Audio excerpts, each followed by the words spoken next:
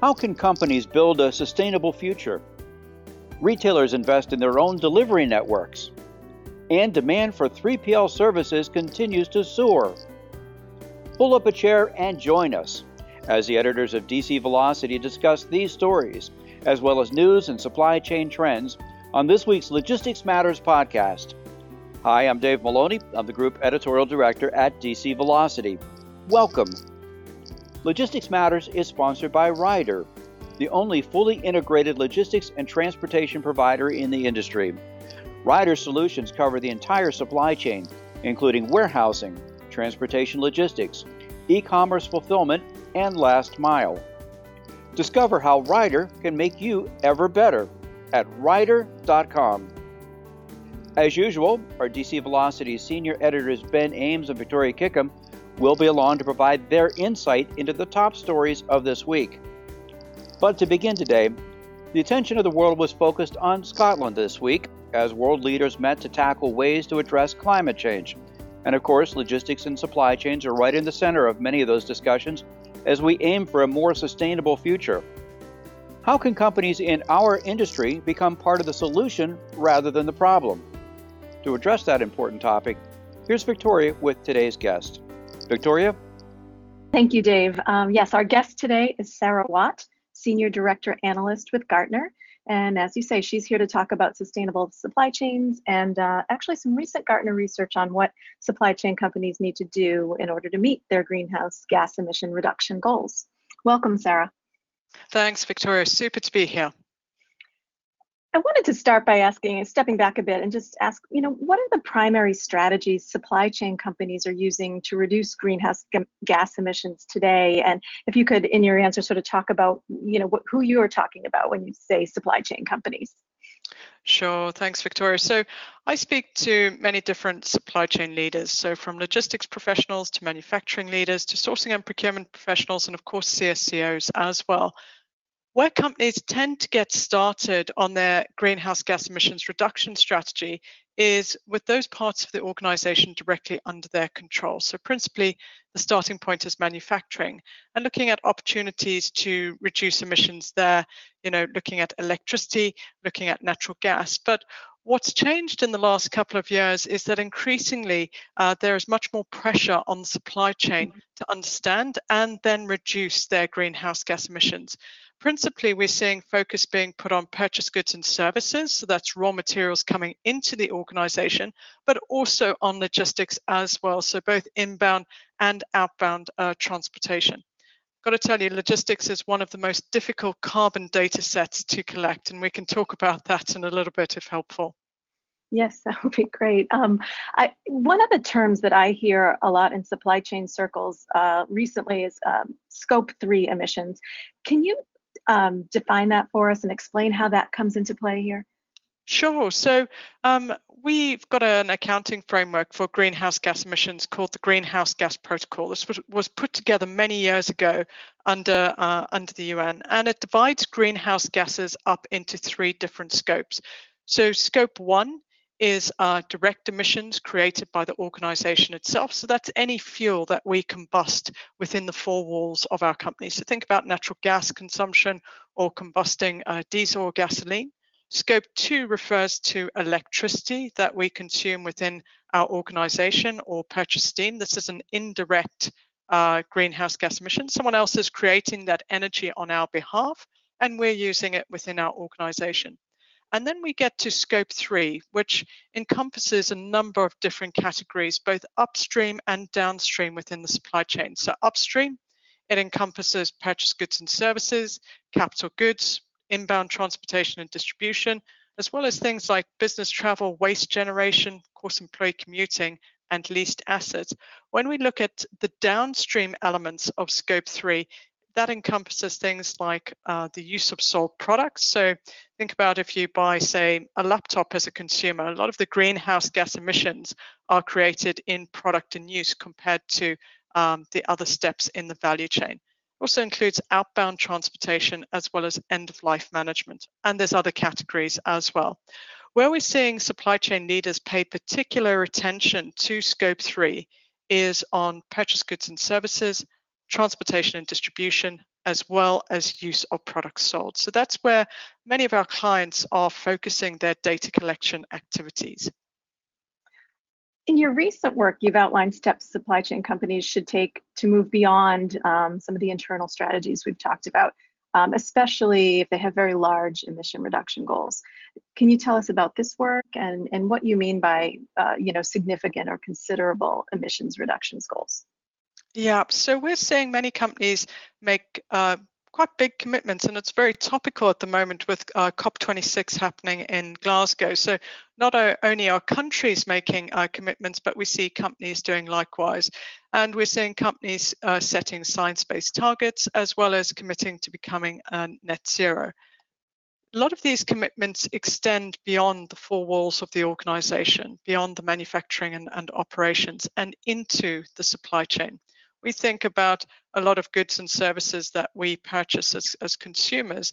The big greenhouse gas emissions aren't necessarily in the manufacturing of that product, but they're back in the supply chain, in the raw materials that we need to source to manufacture those goods, and in the movement, of course, in a globalized supply chain, moving different products around the world. That adds up to significant greenhouse gas emissions. So what's changed in the last 5 years or so is that we're seeing much more of a holistic emphasis being put on emissions reduction, whereas previously companies would only be focused on their discrete activities within their organization. Now it's much more about how do I work with my suppliers? How do I work with my 3PL partners to reduce these greenhouse gas emissions? Does this get into sort of what you mentioned earlier about the difficulty in sort of getting a handle on this logistics portion of this? Does that come into play at all here? So absolutely. Logistics is a very difficult data set to collect. So when we collect greenhouse gas information for our organization, it's relatively straightforward. As a minimum, we can use billed information from the utility provider. But when we start talking about logistics, we've got to think about where we're moving goods around the world, all the different carbon factors by different modes of transportation. We've got to think about the warehousing and how much space we're taking up out of that warehouse. And so the data set becomes quite tricky quite quickly. There's some great digital solutions on the market. And of course, logistics providers themselves are able to give this information to some extent. The GLEC framework, which stands for Global Logistics Emissions Council, is really a fantastic framework which helps companies to clarify their data collection when it comes to greenhouse gas emissions. You've also mentioned in your recent work 3 strategic partnerships that are necessary for greatly reducing greenhouse gas emissions.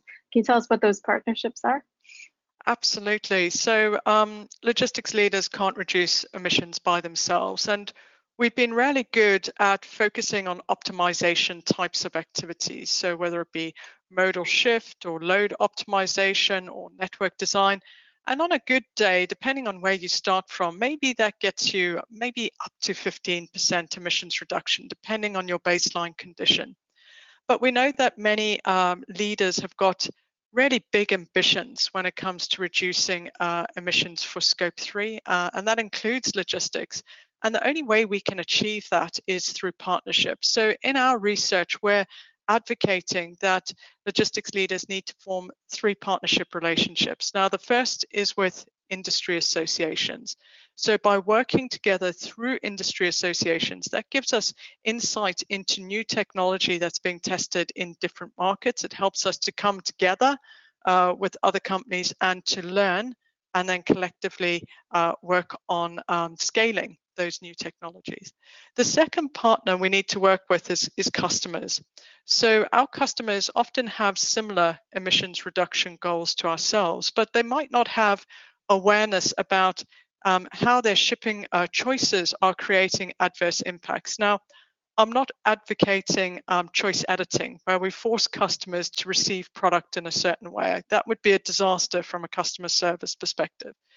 But it's about creating awareness. So, if a customer's got a commitment to net zero, or they want to radically reduce their greenhouse gas emissions, maybe they've got science-based targets in place, it's creating visibility of the emissions associated with their shipping choices, and it's also giving them alternatives as well.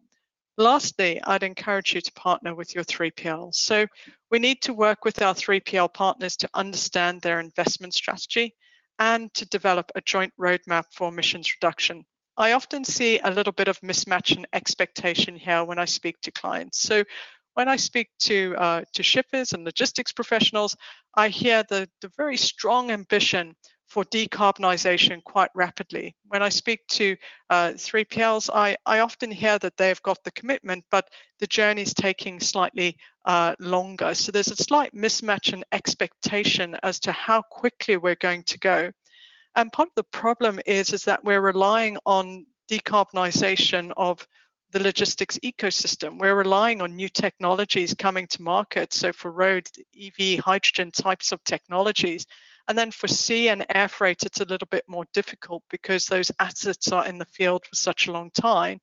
And so what it looks like will happen is that we'll be seeing biofuel solutions as an interim on that decarbonization journey. So the partnership with the 3PL is really important, but we can't expect our 3PLs to achieve our goals for us. We need to be working with them and also looking at opportunities for co-investment and joint action. Yeah, so speaking of partnerships and working together, we mentioned at the top of this conversation COP26 in Glasgow. What effect might this meeting have on, how emissions reduction is handled across the supply chain? And I wondered if you could just sort of comment on the key developments from the meeting so far. Yeah, great question. So there's a couple of outcomes which leaders are trying to achieve at COP. So the first outcome is that they are trying to make sure that we meet the Paris Agreement, which basically says that we need to limit global warming to 1.5 degrees C. What we've seen in the last 24 hours or so is countries making additional NDCs, so that's additional commitments to reduce their greenhouse gas emissions. And we've done, some initial analysis and modeling. The scientists have done that, and that currently puts us on target for 1.9 degrees C warming. So we've still got some way to go in terms of these country level commitments. We're also going to see through COP focus on communities and protecting natural habitats. We're going to see a focus on mobilizing finance and then, of course, fostering collaboration across the ecosystem. What this means for supply chains is once we've got an agreement at COP, that then gets cascaded through national policies. So if I just give you a quick example, if I look at the European Union, they've made a commitment to becoming climate neutral by 2050. And under that plan, we know that transportation, so including passenger movements as well as freight, we know that transportation needs to decarbonize by 90% by 2050 off a baseline of 2017. And of course, what the EU is doing is putting in place policy and various financial packages to support that transition towards a decarbonized economy. So COP's a really good conference to have a look at directionally to see where countries are going on their emissions reduction journey, and then over a period of time that cascades down into policies. And of course, supply chains are going to be impacted because a lot of greenhouse gas emissions are generated within supply chains. Thank you. Sarah, thank you very much for talking with us today. This has been really great, really eye-opening. We've been talking with Sarah Watt, Senior Director Analyst with Gartner. Back to you, Dave. Thank you, Sarah and Victoria. Now let's take a look at some of the other supply chain news from the week. And Ben, you wrote this week about how retailers are investing in building out their own fulfillment networks. Can you explain what they're doing?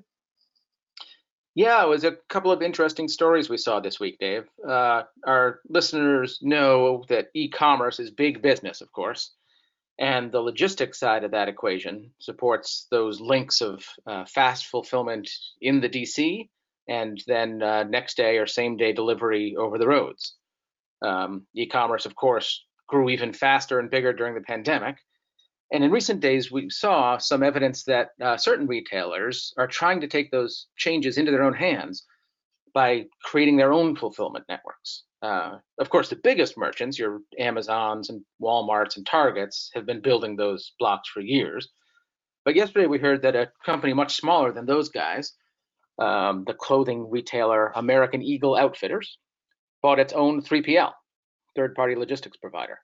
So American Eagle had been a client of a 3PL called Quiet Logistics, which is the sister company of Locus Robotics, which our listeners might remember as they were founded by the same people and they used the same autonomous mobile robots.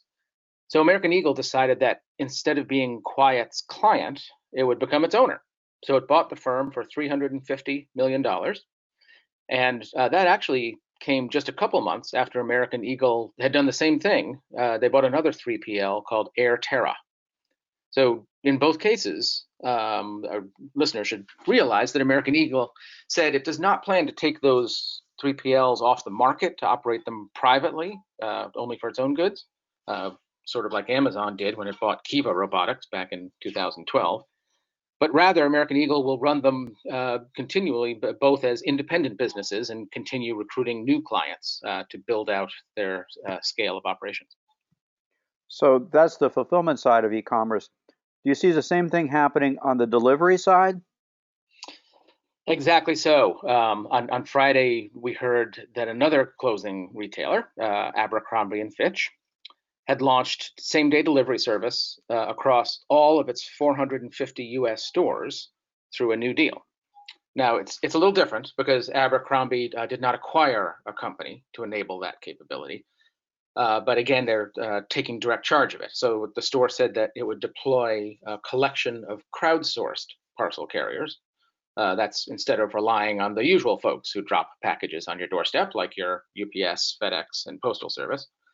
What Abercrombie will do instead is to expand its delivery service by partnering with 4 different providers, Uber, Postmates, Shipt, which is a division of Target, and Roadie, which is a division of UPS.